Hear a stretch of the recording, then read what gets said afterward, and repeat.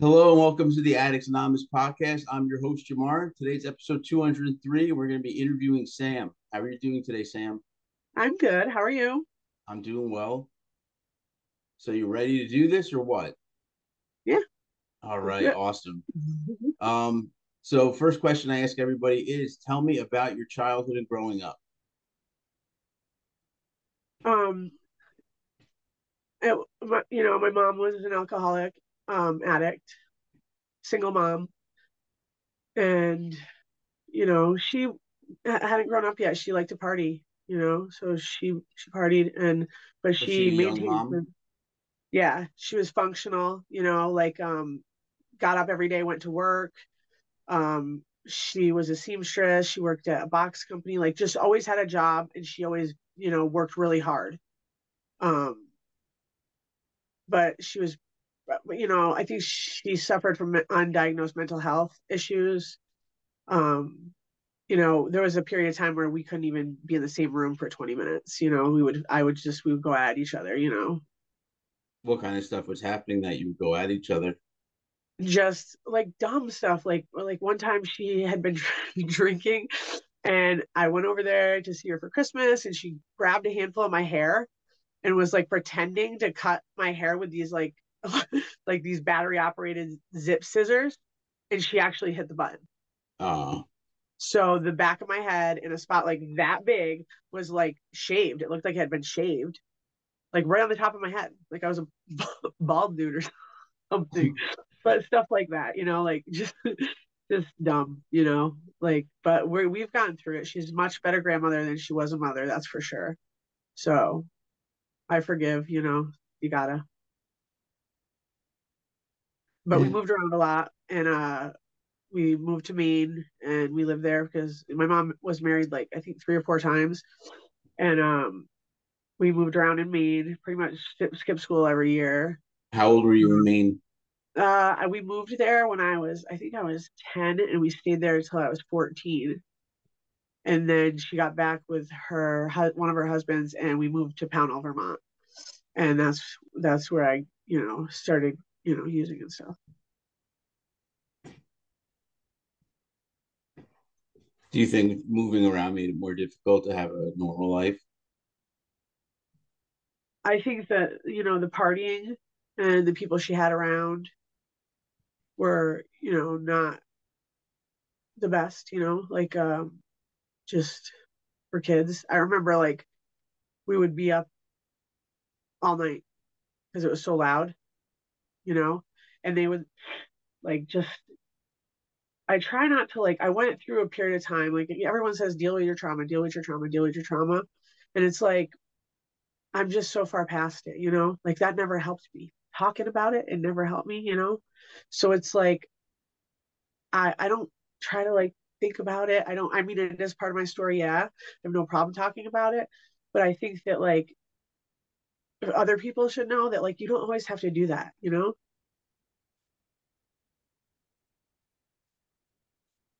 Do you How was disagree? No, I agree. How was life in school? I mean, I was a real poor kid. I was very poor. And we lived in Williamstown, Mass, and there was no poor people. Like we were like we lived on the only poor street in the only town. It's like Williams College is there. It's like the fourth most expensive school in the in the U.S. I think fourth or first or something. So like really prestigious town, and we lived there, and um, I was always I have the gift of gab, and I'm an empath, so I can feel energy from coming from people, and I was always popular, but I was like a grub. I always had the Salvation Army thing going on, which I later turned into my little hippie style that I have, and a little bit, after my or before my time, but I ended up taking that on, like I was a hippie, little hippie kid, um, but basically, I think that I would go to school smelling like, cat piss or like whatever, and I just try to make the best of it. I was a class clown, and Why were you I going to had smell? Why were you going to class smelling like cat piss? because my mom had cats, and there was this family from another country that lived downstairs from us, and their cats were always in the hallway where our jackets were. This, I don't know, just dumb. Like it was uh just I remember, you know, always smelling. It kind of traumatizes me when I smell it now. If I ever go into like a client's home or whatever and I smell it, it's like kind of like, whew, I gotta like step back for a minute. Um, because yeah, that was definitely not cool and it sucked a lot. And we mostly got our coats from churches, so it wasn't like they came easy for us. You know, my mom, like I said, single working mom. I remember she used to bring home like $120 a week, and she worked like more than 40 hours. And they wouldn't even give her food stamps. Like two kids, like no food, nothing. Like it was crazy. I think that's why I started to respect my mom a little bit more when I had kids, you know, like because we were not easy kids. My sister got pregnant at 14 for twins with twins, and I went to drugs. So she did not have it easy, that's for sure. What age did you first use any type of drug or alcohol? I mean, I was drinking and smoking. My mom did, so I would just go steal it from her, and then she'd steal mine, and like she ended up like pretty much giving me permission by the time I was 14 because she would run out of pot and Well, be like, not about when your mom gave you permission. When did you actually first try anything? so I would say I was probably like 12 when I started smoking pot. Okay. Um, like probably like 11 when I started smoking cigarettes, and then I went right to heroin. Like I literally put down Barbies and picked up heroin IV first time How come you went to IV right away? because of like my girlfriend at the time. Um, she was older than I was, a lot older, and I just thought she was, the coolest thing ever, and we would go out to, Greenwich Village, and we would get a motel room across the Jersey Bridge, and her and who was my friend that was supposed to be my best friend, they shot me up for the first time, and I wanted to do it. Like I wanted to do it. Like I was seeking it out. Like I'm not gonna lie. Um, What prompted you to want to do it? I thought drugs were cool because at that point, like I had already been selling, pills and um, like just I was, so everybody wants you when you're selling drugs, which I've done for my entire life. Well, from like I said, probably a little bit before 14 on, I've sold drugs, and that's how people I felt needed, wanted and needed, and even in jail, I would, traffic drugs into the jail through the mail or through correctional officers, and I had everybody would flock to me, and that was the only way I ever felt like I was wanted. So I got just as addicted to selling drugs as I did to doing them. So you were selling drugs before you even started using? Oh yeah, yeah. My mom would have those little they were like speed pills. They're called bronchial dilators or something that she she would buy them at Cumberland Farms.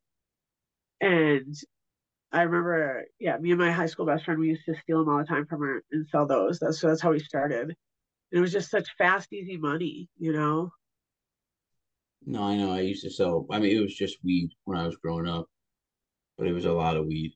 Yeah, it's like you got to understand. Like I live in a small town, and they have made me a martyr since day one.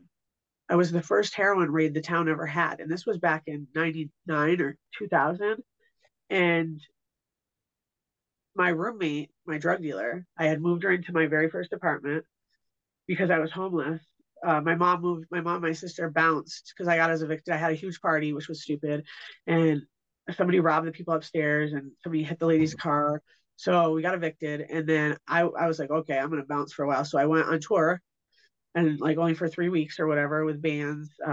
At that time, I think it was Horde Festival, and then when I came back, the entire house was empty. except for my room.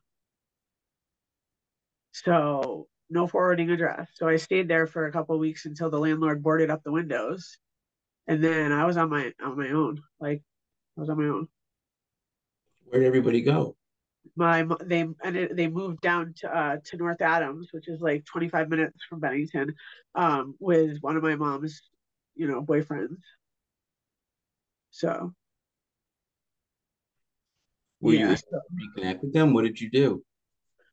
I had a lot of friends, honestly, and it was kind of cool because we ended up making, like, because I was just camped out, and we made it. We still call it. We all talk about it still as a venue tour summer, and it was like the last summer I had of being a kid, like, and it was great. We went every night. We would camp somewhere different, and we'd have so many people come, and like they don't even do that anymore. Kids don't even leave the house anymore.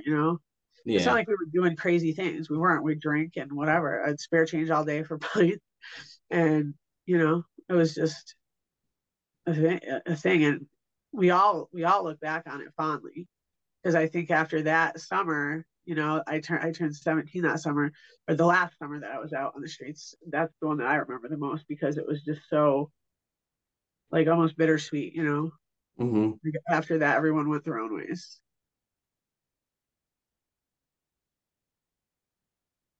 Like it wasn't that bad. Like I said, I went on tour with bands.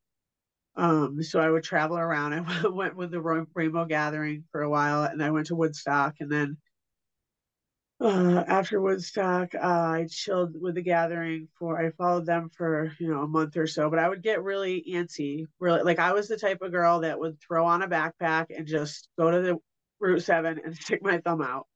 It wasn't that dangerous then. You know, I mean, don't get me wrong, I had some really crazy experiences with that, but it was most of the time I'd get picked up honestly by people that were going to the show. Like a van would pull over and five people would be back there opening up, clouds of smoke coming out. It was always like serendipitous. Like kind of works out. I look gotcha. back and I'm like, how did I do it? Because I had this big ass Burton backpack and I would just, that's all I had. And it's probably a lot of the reason why I'm so materialistic now. Gotta have stuff. But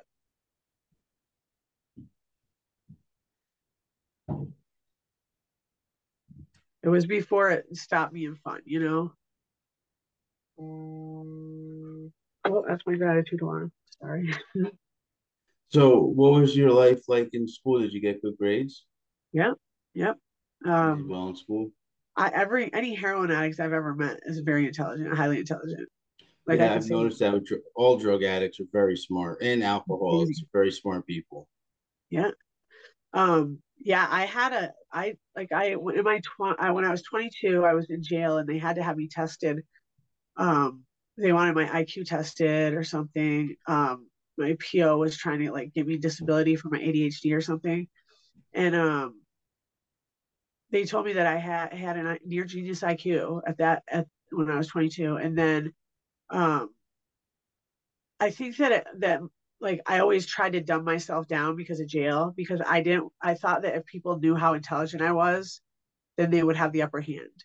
And if I continued to dumb it down, that basically I had the upper hand. Does that make sense? Yeah, Because I mean, and it worked a lot. Like they would sit there and talk in front of me, and I mean, I played it really dumb, like like really dumb, because that's the mentality in there. You know, it's like and that's what I meant to say was that like my whole mission in this is to make sure that no other young person goes through what I went through in this town. Because my roommate, she had rich parents. They hired her the best lawyer in the town, David Silver, and she was caught with 9.6 grams in her hand. Now, me, I'm in the other room hiding in a closet when they roll in. I had nothing on me, nothing. And I was getting up to go to work because I worked two jobs and I was going to college. Well, she did one night in jail, got bailed out, never went back. Me, I got 3 to 6 years to serve for a first offense. How come? Why were they so rough on you? because they made an example out of me. I was a poor kid. I didn't have, nobody was at court for me. And it became a cycle. That's all they ever did, Jim. Like I would go to, and as soon as I got to that courtroom, the state's attorney would take a look at me and they would just fight for me to go. And I would always go. They would throw me away like toilet paper, never offer me rehab, never once. I went to rehab on my own a couple of times to try to, evade going to jail, but I really, it was bad. And she even, I had a worker that went to support me to court, and the state's attorney, Erica Martha, she said to them, "You're wasting your time with her. She's not worth it." So I started to believe that I wasn't worth it. And I would go to jail and the jail treated me the same way because back then, addiction was not a disease. We know it was, but it wasn't officially a disease. And like, I remember walking down the road after I had gotten raided, and people, I was on the front page of the paper several times, and somebody threw cans out of their back of their truck at me, calling me a junkie, and it's like, I just, I went through hell, and I don't want anyone to go through that ever again. I mean, there's corruption in this town. It's a small town. It's expected. But I've been trying to get through to the legislature, and I actually think it's going to happen soon, because. Hi. Okay. I'm doing that. But yeah, they hammered me, and everybody knew it. And like one time, for instance, after I got pregnant for my daughter, I was feeling good. I was sober, you know what I mean? So I said, I'm going to go to Hampton Beach for my birthday, family trip to Hampton Beach. Don't you know, I get there and Pat says, somebody's taking pictures of us. I said, oh no, they're taking pictures of the beautiful waves, da da da da. Well, sure enough, yep, they were taking pictures of it. It was a correctional officer from the Burlington jail at Hampton Beach walking by with her mom and saw me in the water, took pictures, and sent them to my PO. So I got a felony escape charge for leaving, for like, I get so speechless because my entire record is stuff like that. Why you weren't supposed to leave the certain area or something? Supposed to leave. No, it was just a day trip. I was going back that night, but I wasn't supposed to leave. So then I ended up having to spend 9 months. I spent 3 months away from my beautiful daughter, who's right here. She knows me. I spent 3 months away from her, and then they made me go. I decided to go to Lundholm because they were going to make me max out the 9 months in jail for a felony escape. Now today, escapes aren't felonies, but I still got 3 of them when I never even went on escape once. So they just made an example out of me. And it's like at the jail, they did the same thing because they would get hearsay. Like all of a sudden, I got traumatized by that too, because they would, all of a sudden, everyone would have to lock in. And here they come with cuffs and ready to cuff and stuff me and drag me to the hole, where they would leave me for months at a time in administrative segregation on suspicion or hearsay. By myself in a cell with my mental health issues, like whatever I had going on then. And it's like, I literally lost my mind. Like beyond that, I could have screamed for help for days and nobody would have came. Nobody would have known. It was hard. It was really hard. It sounds like it was. Like it really was. It's like, but I always try to keep a positive outlook. Like I really did. Like I tried to, a lot of other women there, they had kids that they were away from. Now, mind you, I grew up in this jail. Like I literally, the first time I went there, I was 17. There was 25 women. Now there's over 250, and I was there for the whole ride, And I think that's why I went back for so many years, because Vermont has this great thing called house arrest.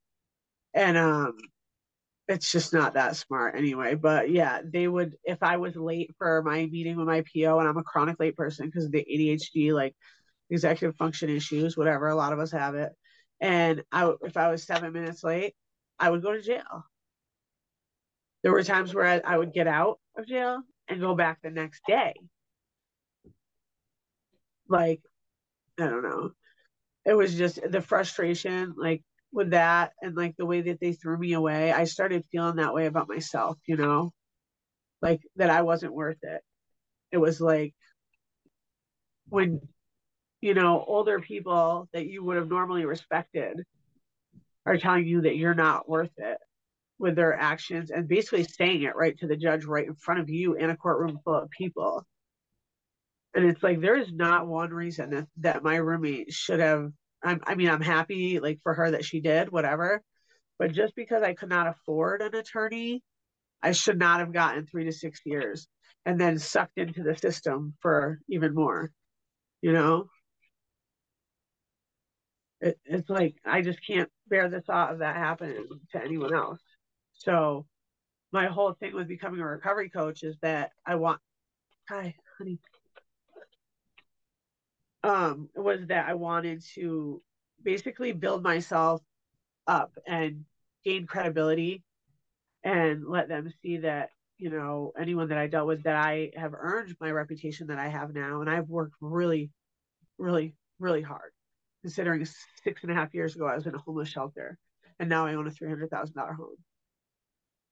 So So it sounds like you're doing well. What age were you when you realized it was a problem? oh God. And what was your drug of choice? Heroin? Heroin. Yep. IV heroin. Um, I would, I didn't do bags. I did grams. It was, I just figured, Pat, she's got, come on. I love you. Um, I, I don't like talking about it. Sorry. She knows it too. Love you much, girl. Um, so I pretty much, I forgot what I was saying now. Sorry. You were saying you did grams, not bags. Yeah, like I disfigured, like my hands, like are disfigured permanently. Like it's From what? like I shot out my arteries. Like check this out. You see that? I just It's like an pushed on it. indent. And this is like 6.5 years. Doctors will not help me. They think I'm going to go out and do it again. I have been to every doctor, every specialist. What do you mean they won't help you with what? They won't help me fix my hands Why not? because they think I'll go out and do it again. Because I'm an addict, I'm an addict, don't you know? I've tried everything too. I've tried lymphatic massage. I've tried just like just because the pain was really bad, and until recently I started. I don't know if you've ever heard of Supernatural. It's a VR headset. Oh, it's awesome, man. Um, so I started doing boxing on it, and it's like a virtual reality boxing flow meditation type of thing game. It's awesome. I actually wrote an article about, that's one of my first articles about Supernatural, because it literally helped me get off almost all my meds.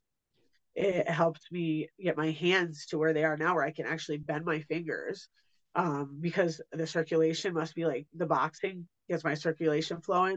It's like, and I was a girl that did not like organized movement at all, at all. And I do it every night. I go out on my back porch. I even bought like an outdoor heater so I can go back out and do it. Um, but I think that I still deal with stigma every day. Like at my job, I worked there for 4 years. I'm doing therapy there as an intern, and then I'm a recovery coach, which two totally opposite ends of the spectrum. One, I'm paid to share experiences. The other one, I have to clam up like, and it stinks because I feel like I could help the people that are engaged in therapy with me a lot more if they knew. So going back a little bit, when you first decided you were going to get sober, what did you do? I didn't decide. It was just, it literally, so what happened was my best friend Trevor and the guy I was seeing at the time were like best friends. So we were all always together. We were actively using together, whatever. Well, Clark died, and my best friend went to jail for it for 5 years for allegedly selling him the heroin that killed him, and he didn't do it. He didn't do it. And so after that happened, I found the law of attraction, which I'm a pragmatic realist. So I thought all these years I made fun of people. Like when all my therapists would tell me to meditate, I can't meditate. I got ADHD. What do you mean? I can't meditate. And now it's like, oh my God, if I had just listened sooner, oh my goodness. Like I would say manifest. Oh, these people are crazy quack jobs. And I would have some things to say about them. And now it's like, I feel like spirituality, not religion, spirituality is what I was missing. It's the hole inside of me that I was trying to fill with drugs for 20 something years. You know, it went so much past my mommy didn't love me syndrome. You know, it was like an emptiness. And yeah, I had trauma. Yeah, I had really bad things happen to me. But at the end of the day, I'm a survivor through and through. Like, I survive and I'm resilient and I keep a positive mindset, you know? So anyway, yeah, so I found the law of attraction. So about 3, 4 months after that, I found out I was pregnant. Now, I was 35 years old. I did not have a maternal bone in my body. Never wanted to have kids. Absolutely not. You couldn't have paid me to have kids because, you know, I knew my life was just, it would hurt. I seen all the pain the other girls went through, you know, like, no, I could not do it because I would mess it up. And I'll probably be dead in a couple years anyway. That was what I used to say all the time, and everybody knew it, you know? And I always say that everybody, because people used to bet their kids' lives that I would never change, bet their kids' lives that I would never change. And I agreed with them. I agreed with them. Like, I did. And then the minute we found out we were selling drugs, and I took a test, and it came back pregnant. I was pregnant, and within an hour and a half, we had flushed down everything. And I mean it. Like I know people say that sometimes, and they don't really mean it. I mean it. We flushed everything we had down the toilet. We left the trap house and we went to the homeless shelter. And that's where we built ourselves back up. You know, like just tried to, I mean, and it was bad too because we started, you know, the landlord that actually rented to us was the landlord that the raid happened at. So he, he, said he'd give us a chance, but he gave us a 1 bedroom. Never had cockroaches in my life. That place had cockroaches. It was like just disgusting. But we worked. We paid our rent. We did everything we were supposed to do, and we had literally a 3 story, half of a duplex that he rented to us, and that was beautiful. But then he told me I couldn't have my swimming pool. So I said, "Oh no, no, no! My kids love swimming." And then I bought a house right before COVID happened. And that was I was pretty proud of that because my credit score was like 450 because I never knew that credit mattered, you know? Yeah. So now I work with that on my clients. My clients, I'm always pushing that, like, because I never had a clue how that it mattered. Why would it matter to me? I'm just going to do this and A, B, and C and everything's cash. No, it matters. It definitely matters. I'm struggling with it again, actually. Use too many of my credit cards. Times are tough. Yep, they are. So yeah, we stopped as soon as we found out I was pregnant, and then um we really never. Well, Pat went back for a little while. He was using at work, and I didn't find out until much much later. And then I mean, there was a couple of things where that I went through that I cannot believe that I did not use because I found out that he cheated on me when I was in jail, like just petty stuff that just really hurt, you know. Like I'm in jail pregnant with your child and you're sleeping with someone that's not a good person to sleep with, you know. And I was in there for his crime, pregnant with his kid, you know. So that really hurt a lot. I never allowed myself to feel pain like that, you know, just didn't. But it did that time. It's different when you have kids. Do you have kids? I have a daughter, Yeah. How old is she? 2. Oh, you lucky. I wish my kid was 2 again. My son's 2, but my daughter was an angel child. I say she's a crystal kid. Do you know what crystal kids are? No. They are kids that were sent to Earth to restore and raise the vibrations of the collective consciousness through love and vibration. And I think that she is one of them. Definitely. She's just so full of love and light. She That's loves great. people. Yeah, she does. Yep. So how do you keep yourself sober nowadays? How long you've been sober? How long? In March it'll be 7 years, and let me tell you, I never imagined that I could say that ever. Like ever. That's a Nobody very did. long time. It really is, especially when you've used heroin your whole entire life, you know? My entire adult life and partially before. Like, and that was it. I wasn't a bad person. I didn't like go around ripping people off. Because of my auntie, she instilled in me, that it was important to be a good person. And I still to this day, like I do stuff for people that I get screwed over constantly because I have a big heart and I am empathic, And it's like for instance, I had just moved in, um, my kid's aunt and her 3 children who are extremely behavioral challenged.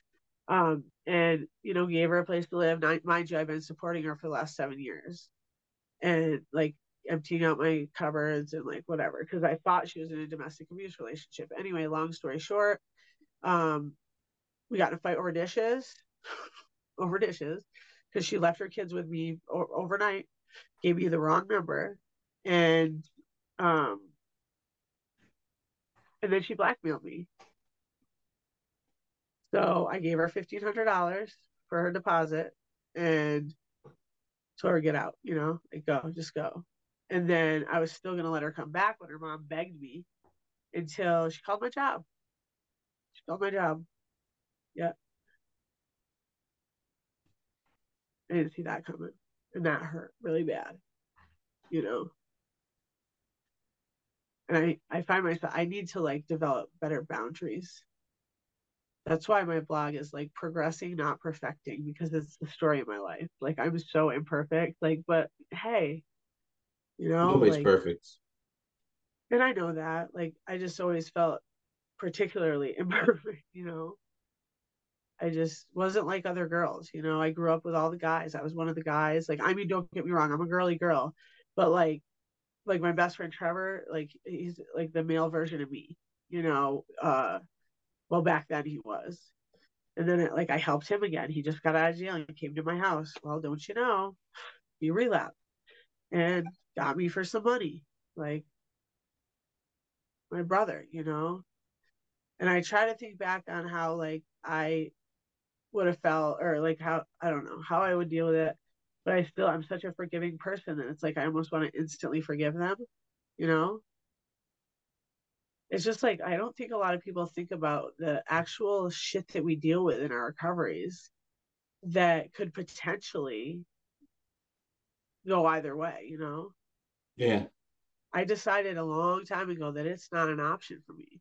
If my kids are walking around breathing and they're thriving, drugs, I don't need drugs. And I know it doesn't work that. I think that if I had him when I was younger, I would have lost him without a doubt. I would have lost him. But being that I was 35 years old, pretty much thought I would die within the next 2 years. He saved my life. He continued to save my life. So it's supernatural. It really does. You got to try it. You got to try it. You're probably not into that stuff, are you? What kind of stuff? It's a VR. It's VR. It's virtual reality. I've never done it before. Oh my God. You need to do it. You need to Yeah. do it. I'm serious. I bought those because I invest in crypto, and I was curious about gaming tokens.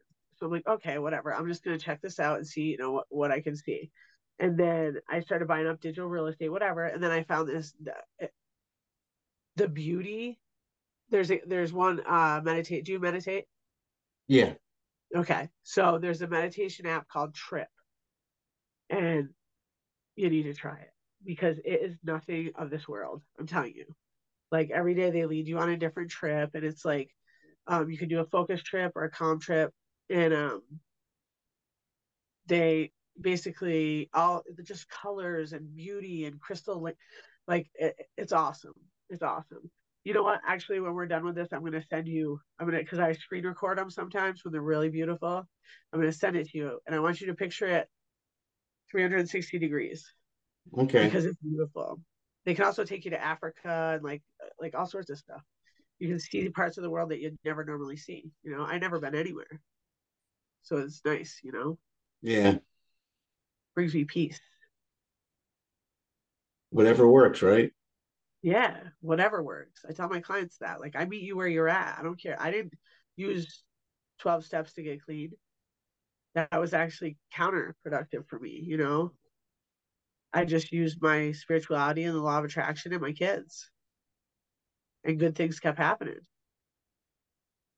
Like, believe it or not, like I actually, the other day I was driving to work, and every morning on the way to work, I'll listen to my affirmations that in my voice, I voice over on some spa music or whatever from the Alexa.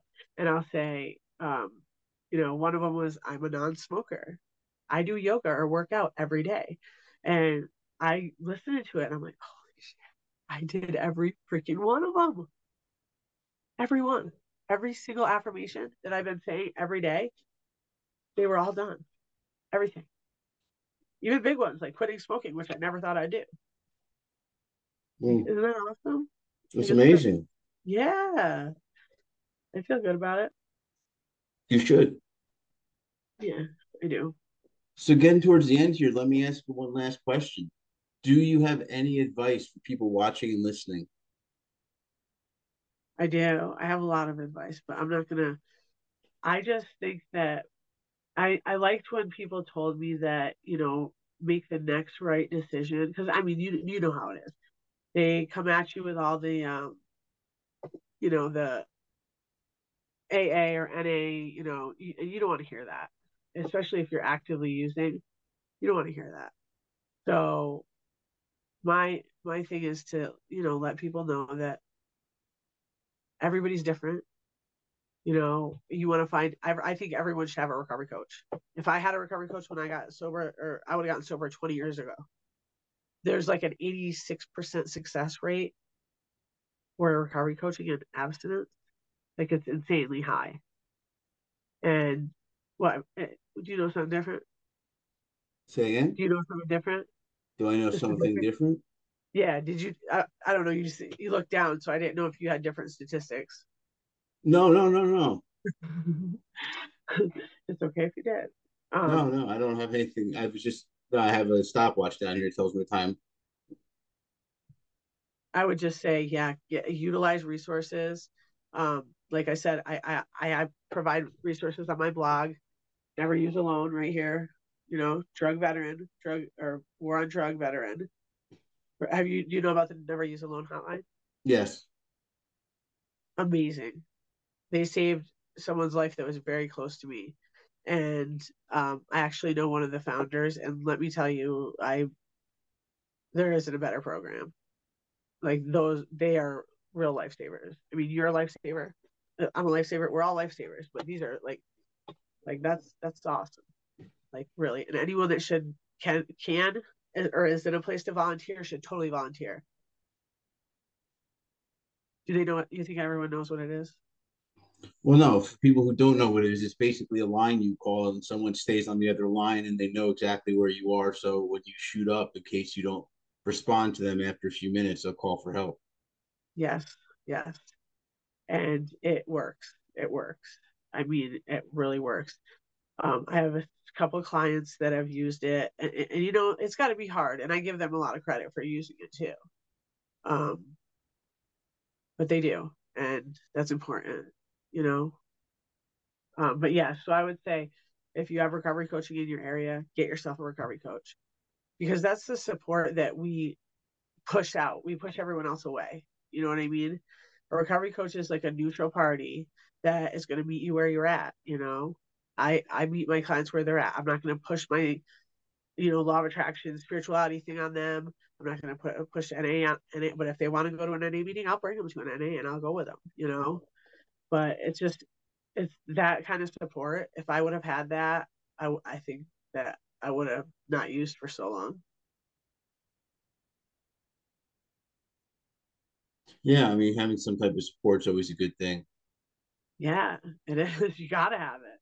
I like the Johan Hari talk. Like the opposite, the last thing he says after he tells all about Rat Park, he's like, the opposite of addiction is connection. Okay. And as a recovery coach, I can knock on your door. And if you're trying to, I tell them up front, I'm very blunt. I have no filter. And if I think you're doing something and you're being dishonest about it, yep, I'm going to knock on your door. And they're pretty cool about it. They know how I am, you know? You enjoy doing that? I do, not for where I'm working now. I just feel undervalued. And I felt, it's like a cycle, so I just deal with it. But yeah, it never was about money for me. But when I can make more money at Dunkin' Donuts and I deal with half the mental and emotional, it's a hard job. It really is. It exhausts me, you know. I'm hoping to become a full time blogger soon. Like, you're a full time blogger, right? Or No, not not blogger, full but time. you have a day job? Yeah, Huh? yes, I Well, do. probably not for long. Hopefully, you never know. Is that what you want to? You just want to be able to quit your day job? I just want to be able to run. Well, I'm putting together a nonprofit that I want to be able to run and own sober houses and do stuff like that. Are Those are you the like, goals. are you in my head? Like that's seriously, that's what I want too. I think that when people are coming out of jail, they are not, there's nothing set up for them. No employment in small towns. Like this is what sucked me into that revolving cycle for 20 years because I would get out and I would have to apply to all the same places that I applied to before.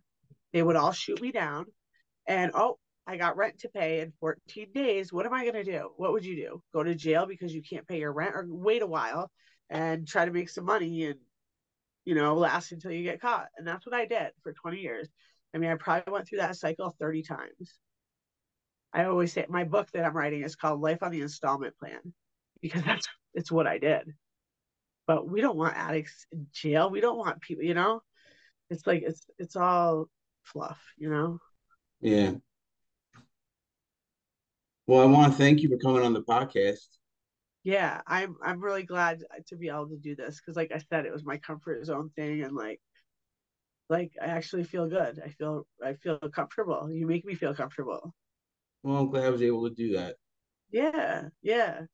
And I feel I want to definitely talk to you about, some opportunities on both sides at some Yeah, point. we'll chat afterwards. Okay. All right, sit tight for me.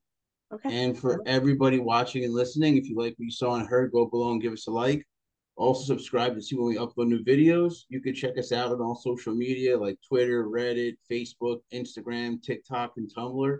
I also suggest checking out our website, which is www.addicts-anonymous.com. There you'll find plenty of free resources and literature. I hope you enjoyed today, and until next time.